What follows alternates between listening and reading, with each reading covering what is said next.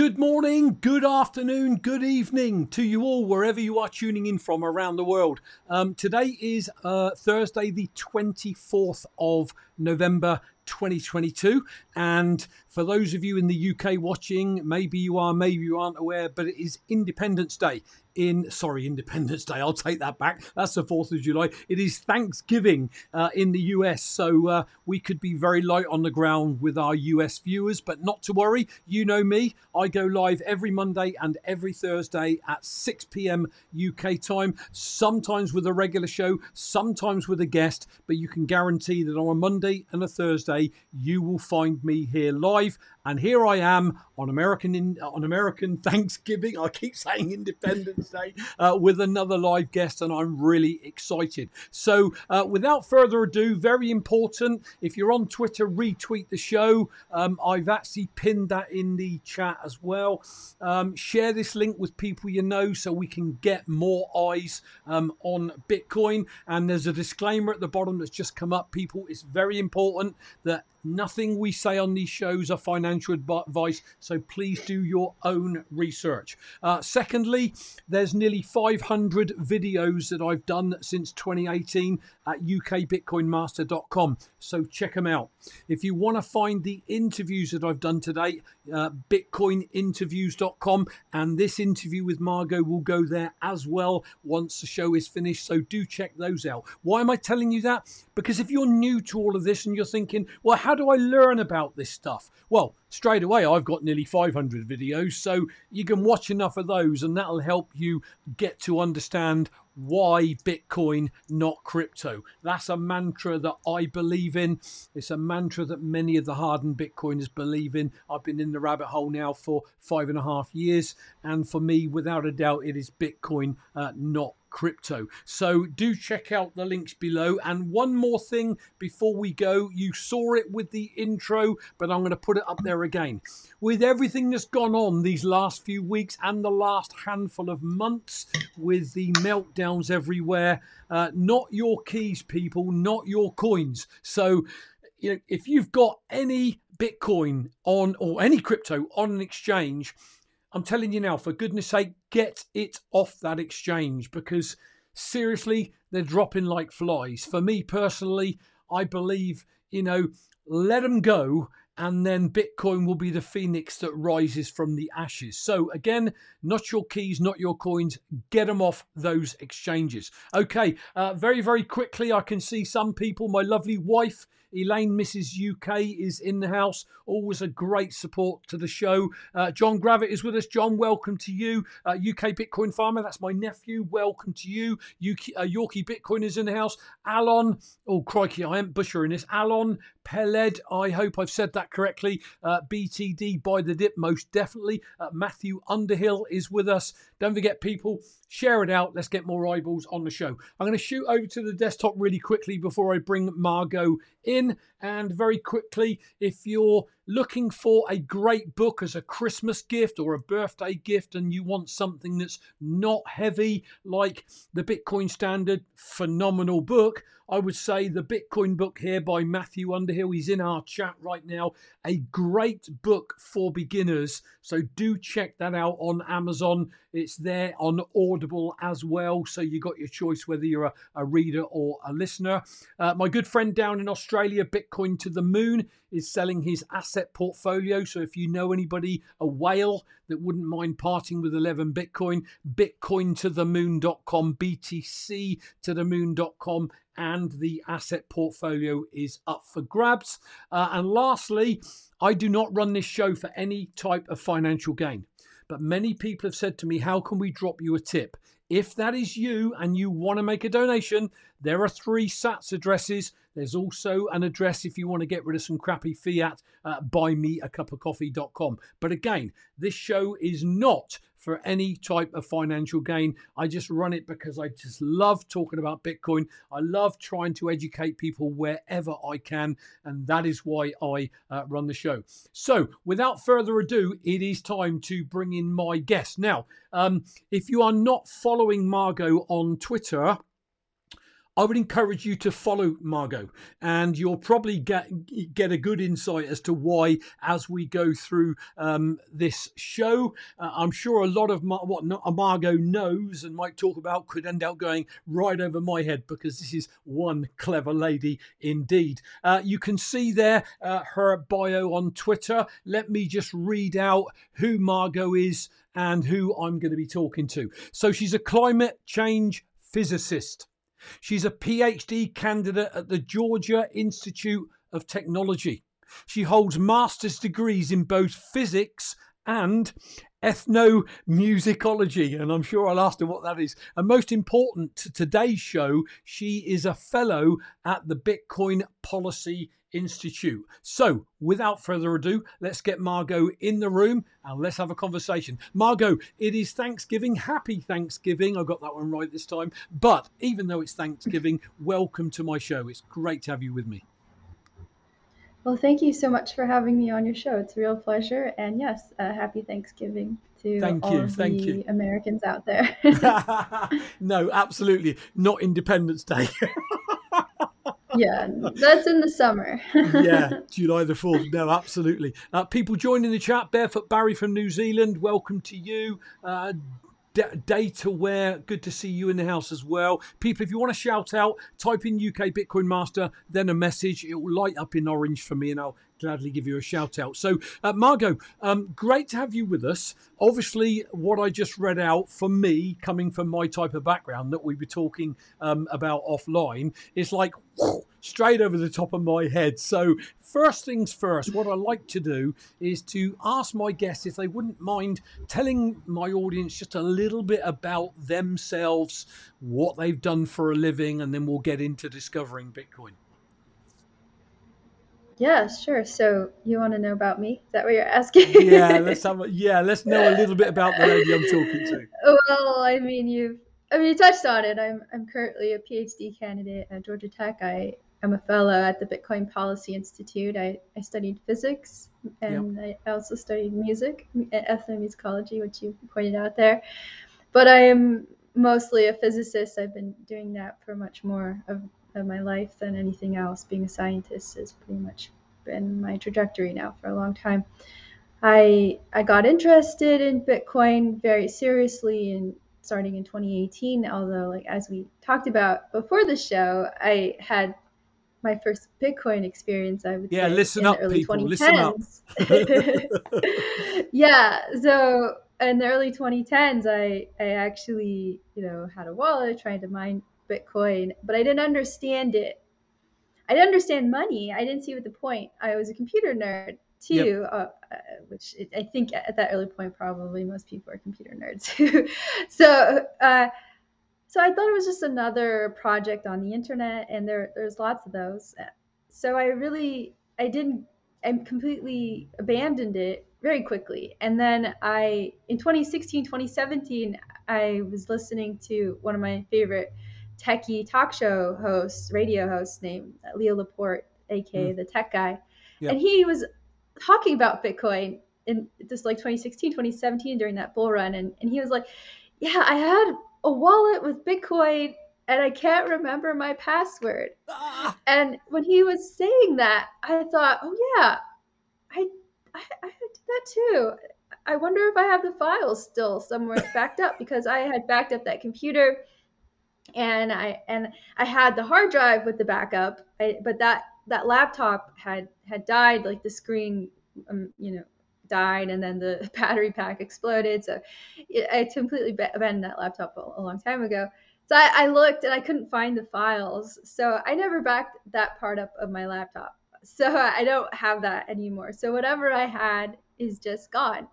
And I'm sure it wasn't much anyway, if there was anything really, but it was just the fact that, like, here, Bitcoin, people were talking about it again. And both Leo Laporte and I had this same experience of like, oh yeah, we messed with this several years ago, and now it's made all this money, and neither of us know how to get back to what we had, to what we were messing around with before. So yeah, that was really, I was kind of bummed, but I really was like, okay, whatever, that's no big deal. then in 2018, I started seeing people being deplatformed from content creator websites. And that's when I realized that we needed a parallel payment system. Yeah, you were And so talking about this in then that's Scotland, when weren't I, you? Yeah, yeah, yeah, and that's when I realized that Bitcoin was really important. It wasn't just like, oh, I had, I had some Bitcoin that that magically appeared on my computer or whatever, that was attached to my keys. And I could have been rich or something, but it was really more like, oh, okay, this is actually really important. We need a payment system, we need payment rails that exist outside of the existing system where there is no intermediary, where there is no one that can stop you from making a payment. yeah, And that's really important because I saw this happen to people from different backgrounds. So it wasn't just like people that I agreed with on a certain issue, it was people that I didn't disagree with as well that were being deplatformed. And one particular thing that stood out to me was this one content creator platform. It was not a very known content creator platform like Patreon, yeah. but I think it was called Subscribestar. So they had a couple of hundred content creators from different backgrounds, not political in any way. But then there was this movement at the time to deplatform all people who were associated with the alt right. So that was like Richard Spencer, and Jordan Peterson. Jordan Peterson had been deplatformed around that time, Okay. and was going to try to make his own content creator platform. And then there were the other lesser known type figures in that space. So a number of them went on to Subscribestar, which I think that was the name, and created accounts. And the people who thought that they should not be allowed to make any money for spreading their alt right ideas went and reported Subscribestar to the payment processors, Stripe and PayPal. Now, Right. if you actually look into this, Stripe and PayPal are really the only viable way that you as a content creator can make money online with micropayments, because the fees are pretty high. So if you become a high risk person or a high risk merchant, you're going to have such high fees on those transactions, on those credit card transactions, that it's not viable for you to like say, please donate $1 or $3 a month or $5 a month. It's not viable Yeah, until you get above about $5. And and that's with PayPal and Stripe. Anything else, it's not going to be viable, probably at least up over $10. And a lot of people depend on those small micro payment um, subscriptions. So basically, Subscribestar ended up being completely deplatformed. So it didn't just affect those handful of alt right uh, influencers. It infected everybody who was using Subscribestar, who were innocent, who yep, had nothing to do with this politics that was unfolding. And so they all lost access to this platform. And Subscribestar had to figure out how to still stay in business and find another payment processor. So witnessing all of that, I realized this is really bad. This is not a good situation, because this could happen to anybody. If yep, somebody just doesn't like you and you seem too risky to Stripe or PayPal, they're going to get rid of you. So that's when I realized, okay, Bitcoin is really important, and this is something that I need to take seriously. And then it wasn't until 2020 in that bull run that I started thinking more about the environmental impacts of Bitcoin, because I had some investment in my Bitcoin, because I had integrated BTC Pay server into a platform I was developing. And then 2020 came around, and then I saw the price was going up. And at the same time, there was all of this FUD around the environmental impacts. And yep, I would, just like everybody else, I was seeing articles like, oh, Bitcoin reviving these coal plants. Oh, Bitcoin is melting the planet. And as somebody who at around that period also decided to reorient their focus on climate change, because I was working on robotics and physics. So I was building robots to study lizards and snakes moving through sand. So I would build robotic models. I was really a robo physicist. yep, And And so I completely changed it. I said, no, I need to focus on climate change. This is the most important problem, and I need to figure out what to do about that. So that's how I ended up working on stuff related to climate change in my PhD research. So I realized, okay, here I am. I'm attending climate protests and stuff with Fridays for Future and Extinction Rebellion. And yet everybody is saying Bitcoin is really bad for the planet and for climate. This is really, really hypocritical and unethical of me to be involved with Bitcoin. So that forced me to learn more about the mining side, learn about the Yep. protocol that and how the miners operate and what the long-term trajectory is for Bitcoin in terms of the energy use. And so that's what I had to do. And I realized that there's certain things built into the protocol that just make sense, that it's going to push mining to the margins, and that miners are going to have to move towards cheap electricity, which is right now is going to be renewable energy like wind and solar, and also waste energy, as we're starting to see a lot of miners are starting to look at mining with landfill gas Yeah, or flaring. Yeah. bio waste, Mm. and all that. So once I got to that point, I said, okay, this isn't exactly what people are saying when it comes to the environmental impacts. And then in 2021, I was really frustrated about inaction on climate change. And I was frustrated with politicians who I felt were not doing enough to solve the problems around climate change. So I started thinking more deeply about what are the root causes? Why aren't they taking action? What's stopping them? And that's when I really realized that there is something wrong with our existing economic and financial system. And once I got to that point and thinking about that, reading about how the economic system works and financialization and the great, everything that happened during the Great Recession and the anger around that. And Yep. I had been I participated in the Occupy movement too. So I had sort of a foundation there. And so it was a matter of connecting all of that together and then realizing, oh, okay, so if we need to create a new economic system, what is the easiest step forward to do that? And it was obvious to me that Bitcoin is really the only obvious choice in order to make a step in that direction. Yep. So then I wrote this 10,000 word essay that I split into 4 parts so that it would be easier for people to read. It's called it's called The Financial Hail Mary for the Climate, a case for Bitcoin, or, Wow. or an argument for Bitcoin, something like that. Yeah, so it's on Medium. You can find it on my Twitter account. I have a link in my profile, and that's my link tree, and the Financial Hail Mary article is linked in there, so it'll take you to that 4 part 10,000 word So essay. is But it all was, this is all yeah, this in the Policy Institute, or is that what you're doing within the institute, or did the institute come after all of this was that came unraveling? that came after, yeah.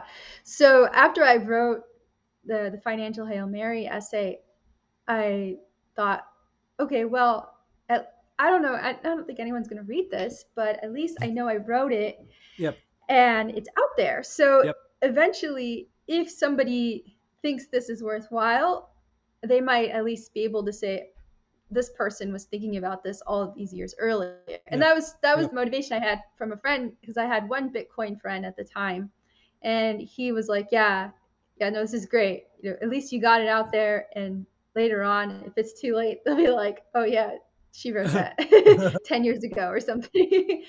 So it was out there, and then a couple of months went by, and then I started thinking, no, I really want to connect with people around this, because this is really important. So I started following people on Twitter and trying to find like-minded individuals in the Bitcoin space. And that's when I connected with Troy. Troy was one of the first people I connected with. And it turned out, we were very like-minded, and it helped that he had environmentalist in his Twitter profile.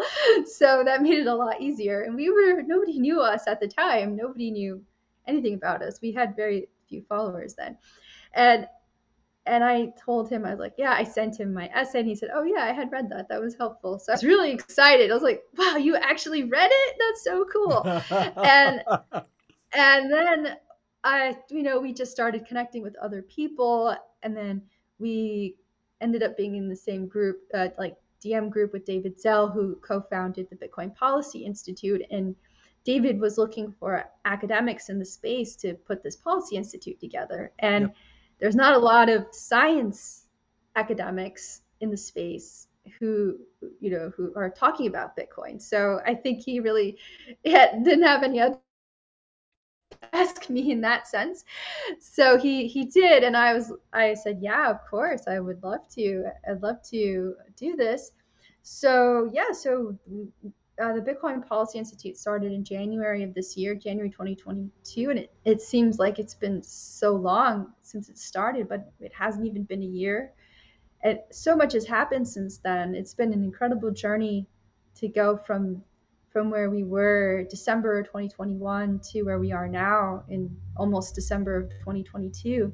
Yeah. It was just an idea that David and Grant McCarthy had, and we were all on board to make it happen. And it's just been so awesome, and to see the trajectory of everyone just take off, and to see our ideas to have life in the space is just mind blowing. It really Yeah. is. And all of the feedback has been so wonderful. So it's just been a fantastic journey, and I'm glad that I could be part of it. So, wow, I could just literally ask a question and you just talk, and that'll be the show. That's just awesome. My viewers don't want to hear from me, Yeah. so brilliant. That is superb. So let me roll it back. So you were mining, as far as you're aware, some Bitcoin back in 2010. You didn't know where it was going to go. You couldn't find your keys. I mean, I've been in Bitcoin since 2017, and in 2017 when I got in, and I was watching a pod this morning, I can't think it was Preston, I think, and they were saying that back in 27, no, it's Corey Clipston. He was saying there was just nothing out there. There was no Bitcoin signal. It was, it was Bitcoin, and it was Roger Ver wanting to fork off because Bcash was the way to go, and Yeah. and all that sort of stuff. And I was brand new and didn't understand any of this stuff. And of course, then you had the SegWit debate and everything that went on. And here we are in 2022, just 5 short years later, and I cannot believe what's happened in those 5 short years in terms of the space, the education, things like, what you're doing, the panels that I listened to in Edinburgh. I mean, this space is just so exciting. So I guess what is, forgive me, look, I'm just a regular guy. What is the Bitcoin Institute's ethos, goal? What is it? Just to bring more awareness around Bitcoin is good for the environment, climate, the climate change issues. I don't know what side of the fence you are on. Is climate change as bad as they say it is? And I've seen many podcasters that say it isn't. It's just there's this narrative. Just flesh all that out, if you will, for the audience. Yeah, well, these are all really good questions. So first, the Bitcoin Policy Institute is a nonpartisan research organization, Yep. and we are from various backgrounds: economics, philosophy, science, you name it. We're there, and what we're trying to do is bring a new light to Bitcoin that is more expertise oriented, and to try Yep. to Yep. reach people in that space, in the more the more academic world, the policy world, and try to educate them on what we understand and what we've learned about Bitcoin in our work and our research. So that's our main goal at the Bitcoin Policy Institute. Yep. So in terms of the climate stuff, I do think that there are incredible risks with not doing anything around Bitcoin, because sorry, around Bitcoin, around climate change, because a lot of people focus on the models, and sure, there are always good criticisms around how good a model is and how successful one can be in forecasting the future. It is Yep. absolutely true that it is difficult to forecast the future because there are a lot of unknowns, but that's why we have lots of scenarios. We look at different scenarios to try to get a sense of, if we take this snapshot of the present and we don't change that and we evolve that over time, what would be the outcome of that? Yeah. So those are how those models tend to work. And that's in the sense of like the effects of the warming itself. Yeah. Now, the trajectory of the warming, that is very well understood because that is pretty much just governed by the laws of physics. In a similar way, like we can say, well, we know how many Bitcoin are going to be rewarded in 2140, right? Because that's algorithmically defined. It's a little analogous to that. Now, the other thing, though, that I think people are missing is that this is not the first time that we've had climatic change Mm. on this planet. Mm. Hundreds of billions of years ago, we had a very dramatic change that happened over thousands of years, where we had all sorts of volcanic eruptions, and that basically burned through fossil fuels in that period as well. So, because right, we're digging up fossil fuels from the ground, and we're using them in a very strategic way, in a very timed way, very focused manner in how we use the fossil fuels, right, for our civilization. But they always existed there underground. They've always been there because Yep. over Yep. time, this is sort of like the net result of having an imbalance between the amount of CO2 and oxygen that is used in metabolic processes of living organisms on this planet. So it's like an interesting side product that results, that gives you just a slight imbalance that makes it possible that there can still be some oxygen out in the atmosphere, basically, right? Okay. But something happened. I don't really know exactly, but it ended up causing all these volcanic eruptions, and that ended up burning through all of these fossil fuels that were underground over thousands of years, and disrupting the carbon cycle, and it basically led to a massive extinction on Okay. the planet.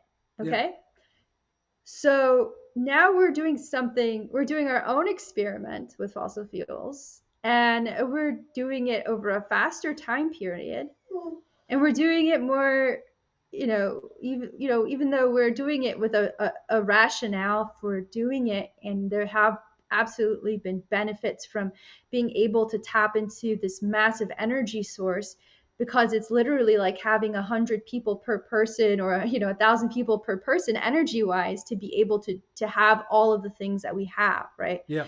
Yeah. So yes, that's great, but at the same time, we are we are also on a path where, if we don't do this intelligently, that we really could risk it, really putting lots of species extinct, including ourselves. Now, the likelihood of that happening is up for debate, and the amount of warming that we would need to get there, we're not there yet. I think that in that experience, that like hundreds of millions of years ago, there was like 10 degrees C of warming Celsius, 10 degrees Celsius warming that happened. Right now, we're talking about 3 degrees being the likely thing by 2100. Yeah. But you have to remember that the average parts per million of carbon dioxide was like 190 parts per million, and we're over 400 parts per million now. So humans evolved under like half of the parts per million of CO2 that exist in the atmosphere. So you really have to understand that we have no idea either if we can really adapt to Yeah. increasing that parts per million. So it's like playing a game of Russian roulette. And I don't think that's really smart. I don't think it's intelligent. And I think that we're actually capable of being very intelligent people, an intelligent species. And if we're on that quest to be, on that Kardashev scale that you sometimes hear Bitcoiners talk about, then I think that we really have to look at our energy usage and the type of energy that we use and how we're going to build that civilization around that energy, and do it in a way that is not going to destroy us in the process. So Yeah. that's what I think, and I think Bitcoin can play a really good role in all of this. It's not very intuitive. You really have to think about it and learn, but I think This that is there's what I want to something get there. to. How does Bitcoin then come into this? Because before you answer that, I mean, for me as a regular person, okay, it just makes total sense to me that if you're going to spew this methane into the, into the air, and it's going to convert into toxic fumes, and a Bitcoin miner can actually deflect that away and help the planet. What I don't get is, why can't everyone see that? What's the argument? What's stopping the powers that be, the clever people in the world, going, whoa, this is the answer, we need to do it? I mean, how do we bridge that? Well, there's a huge wall that has been created between a lot of people and Bitcoin on the environmental side, because there have been incidences or cases where Bitcoin has co-located with a natural gas plant or coal plants, and a lot of people also don't understand how energy works. They don't understand how energy markets work. So they are missing pieces here, and they're just reacting to, oh my gosh, that's more fossil fuels being burnt, that's more carbon dioxide being put into the atmosphere, and that's bad, because what I know is that we need less carbon dioxide being put into the atmosphere. Yep. So that's the gut reaction. And a lot of these articles, news articles, they play on, I feel that they play on people's emotions, and that helps them get a lot of clicks, and so this is a really great story to do that with. It really triggers people, makes them upset. But that becomes a problem for us practically, because they're not able to get past that and see other benefits that could be there. Yep. That, yes, it's true, while it is true that we have seen Bitcoin mining operations co-locate with certain fossil fuel plants, the trajectory of the network is basically going to move away from that, because it just doesn't make sense when you are operating in a near perfect competitive market scenario.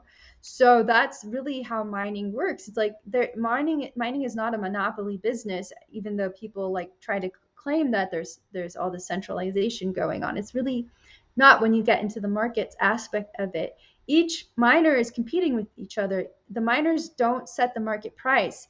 That's also a mistaken understanding, that people think that the Bitcoin price is set by the miners, but it's not. The miners are money takers. They're not money makers. Yep. So they suffer when the price falls, right? If they could set the market price, they would not, it would never go Well, we're below their seeing that ability to now, make aren't we? There money. seems to be a Yeah. capitulation of miners. Yeah, exactly. And that's the thing. That's the thing. That's the network self-correcting. And and that's great. That's great, because it maintains the market fairly competitive. And two, it wipes up anything that gets too big. And I think that's really important. And that's something that actually naturally happens in the biophysical world, that if you grow too fast and you don't set your roots too deep, you could totally be wiped out under Like a natural stresses, balancing, isn't it? Like environmental yin and stress. yang. Yeah, exactly. Hmm. Yeah, so the miners are experiencing that right now. The ones that took on too much debt, they collateralized with their mining equipment, and now Mhm. they're suffering. So they're learning. They're paying the price, and some of them are going to get wiped out. So it just becomes obvious once you start really understanding the economics of it, that this era of co-locating with a plant, an energy plant, where you have to buy the fuel, is not going to be viable in the long run. Right. And the question really is, well, how long is that long run, or how short is that long run, right? And I think we're starting to see that already, where companies are talking about, yeah, we're planning to move into waste energy in the next couple of years. Like that's right on our table, on our plan, because that's just going to be the most realistic thing. And people, I think companies right now that are starting to co-locate with renewable energy are the ones that are probably going to be better off in the next couple of years, because they understand that the cost has to be driven to zero as much as possible per kilowatt hour. And renewable energy suffers from deflation, value deflation. So that is naturally also going to be driven to zero. So it's just a matter of time, and I think it's going to happen within the next 5 years or so, where we're really going to see this shift. And I think I'm starting to see pockets here and there of this happening. So yeah, just really in some ways it's kind of like, well, you really don't have to do anything about it, but because it's just the market dynamics will seem to just naturally drive it that way. But anyway, your question was like, what stops them from getting it? I mean, it's because they don't see all of this, right? They don't see this part. All they And see they is don't want to, do you're they? putting CO2s. No, they don't. They don't, because everybody needs an enemy, needs a bad guy. It's easier to have somebody to blame. And Bitcoin has become a really great thing to blame for the world's problems, for melting the Which planet, is even why though when it's I'm not running my Bitcoin. shows, I always like to pull these articles out and remind people. The articles that I think it was the World Economic Forum, I think it was, said that Bitcoin would use all the energy in the world by 2020, and here we are in 2022, and we're using like 1% of it. I mean, don't quote me on this. I don't understand it all, but it's just a narrative that they constantly spin. And if you got what I call lateral thinking, if you can think outside the box, if you've got critical thinking, you can say to yourself, why might they say that? What are they trying to protect? Or what don't they want to give up by, the narrative they're putting out there, that they've got to protect something, haven't they? Really? Yeah, I mean, there's some of that. There are people out there who are threatened by Bitcoin, so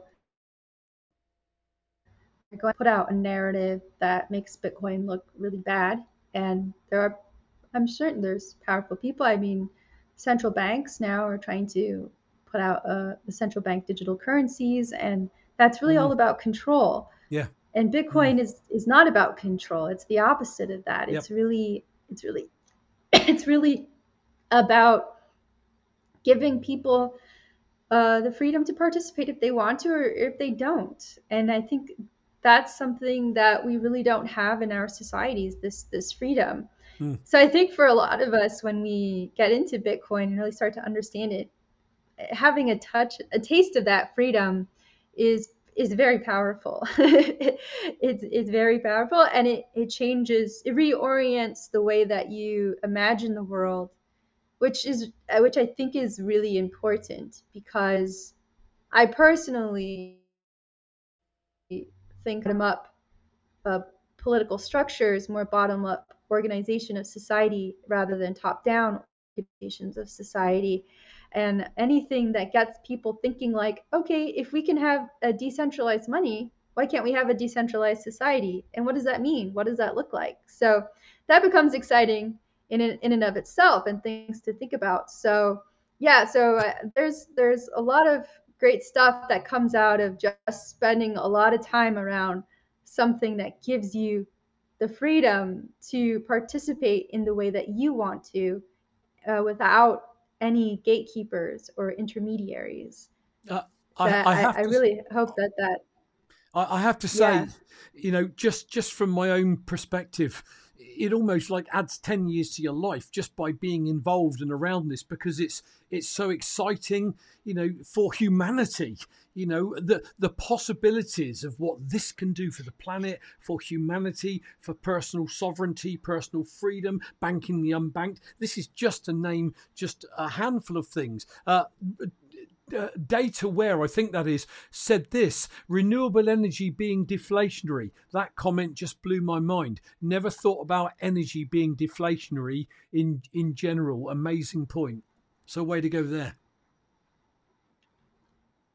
Oh, thank you. Yeah, I mean, it's actually a problem, believe it or not, because basically you have, let's say, solar plants. They all produce power at the same time, and because they're inflexible, they can only produce power at the same time. So they're all competing with the same exact product.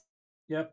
Right. And that just naturally drives down prices, because the variable renewable energy market isn't so unlike the Bitcoin market in this, from the miner's perspective. You're producing the same product, and you don't have a competitive edge really over the other very much. So the only way that you compete is to drive down those prices, the price of what you're selling, and or the price of your operation, right? And so it's deflationary, and as a result, and it actually at times risks making renewable energy economically unviable because of that, because it is too deflationary in some way, the value deflation. If you could co-locate a Bitcoin mining operation with your solar farm, let's say put 10, maybe 10% of that towards mining, the rest of it you sell to the grid, and then now suddenly you have this extra revenue, and you can hedge around that, and you can build a whole model. Maybe you're doing some kind of arbitrage between the electrical grid, Bitcoin mining, and batteries, and now suddenly you have some way to minimize that risk and balance that deflation, so that the investment that you've made into that solar operation uh, is viable, Mm. right? So that's the part that it could be potentially beneficial for the renewable energy market if they co-locate with Bitcoin mining. So yeah, it's deflationary because there's an abundance of wind and solar, and everybody who's producing the power is doing it at exactly the same time, and they're all using the same panels pretty much. So there's no easy competitive advantage over the other person or the other solar plant in the market. It's, as Dataware just said, it's mind blowing. I'm just barely scratching the surface of what I'm learning about Bitcoin. And those panels in Scotland, you were one of them. And we had Obi and people like that on the other panels.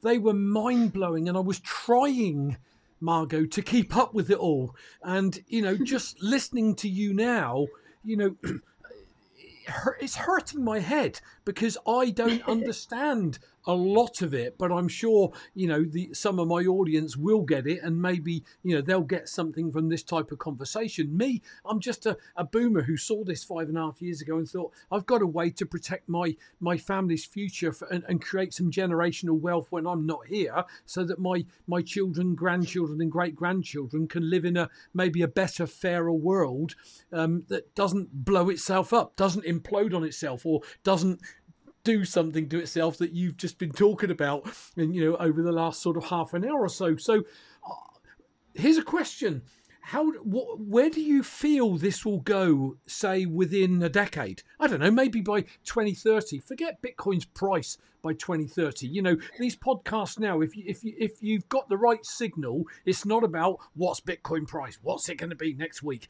No one's interested in that. If you are deep enough down the hole, the price does not matter. This movement is way, way bigger than the price of Bitcoin, and this is why I think crypto bods don't get this and Bitcoiners do get this. So when we talk of 2022 and 2030, 8 years away, I mean, that's a heck of a long time. What can you see playing out around everything you've been talking about and Bitcoin in general for the world, say by the end of this decade, Margot? That's a big one, isn't it? Yeah, I'm trying to figure that out, actually. If you had Troy on here, I think Troy would be more willing to give you this really great grandiose projection of the future, but I'm always hesitant to do that because I like to try to quantify these things a little bit more because I I have a sense of what things could happen just based off of the protocol itself. Yeah. But there's always a lot of uncertainties, and so I'm trying to figure that out. Trying to I'm hoping that I might be able to do this year is to come up with a model of the network itself so that I can go through these scenarios to actually see because in the early 2030s, it's going to be the first time that the block reward is going to fall below 1 Bitcoin. Yep. And there, for me, the big question is what is going to happen to the mining profitability when the Bitcoin block reward falls below 1 Bitcoin. So there's a lot of question around the price and transaction fees, the volume of transactions, the hash rate, is there going to could what will the hash rate continue to grow, or is it going to be a peak hash rate during that period, right? So there's a lot of uncertainty, but what I do know for sure is that the miners are going to be forced farther and farther into the margins of profitability, and that they're going to have to do not only figure out how to drive their cost per kilowatt hour to zero, but also how do you subsidize that with alternative or additional revenue streams? Yep. So they're going to have to sell their heat, which we are starting to see. They're going to have to sell the heat byproduct, and they're going to have to find some other way to sell, to have revenue, to hedge those bear market situations where they're really just barely making it. It's a question of, can these mining operations continue to grow year after year when the mining reward drops below 1 Bitcoin, and let's say transaction fees still stay to be as a small percentage, right? And if they can't grow, then they become a break even industry. That there are implications there. Yeah. So yeah, there's a lot of questions.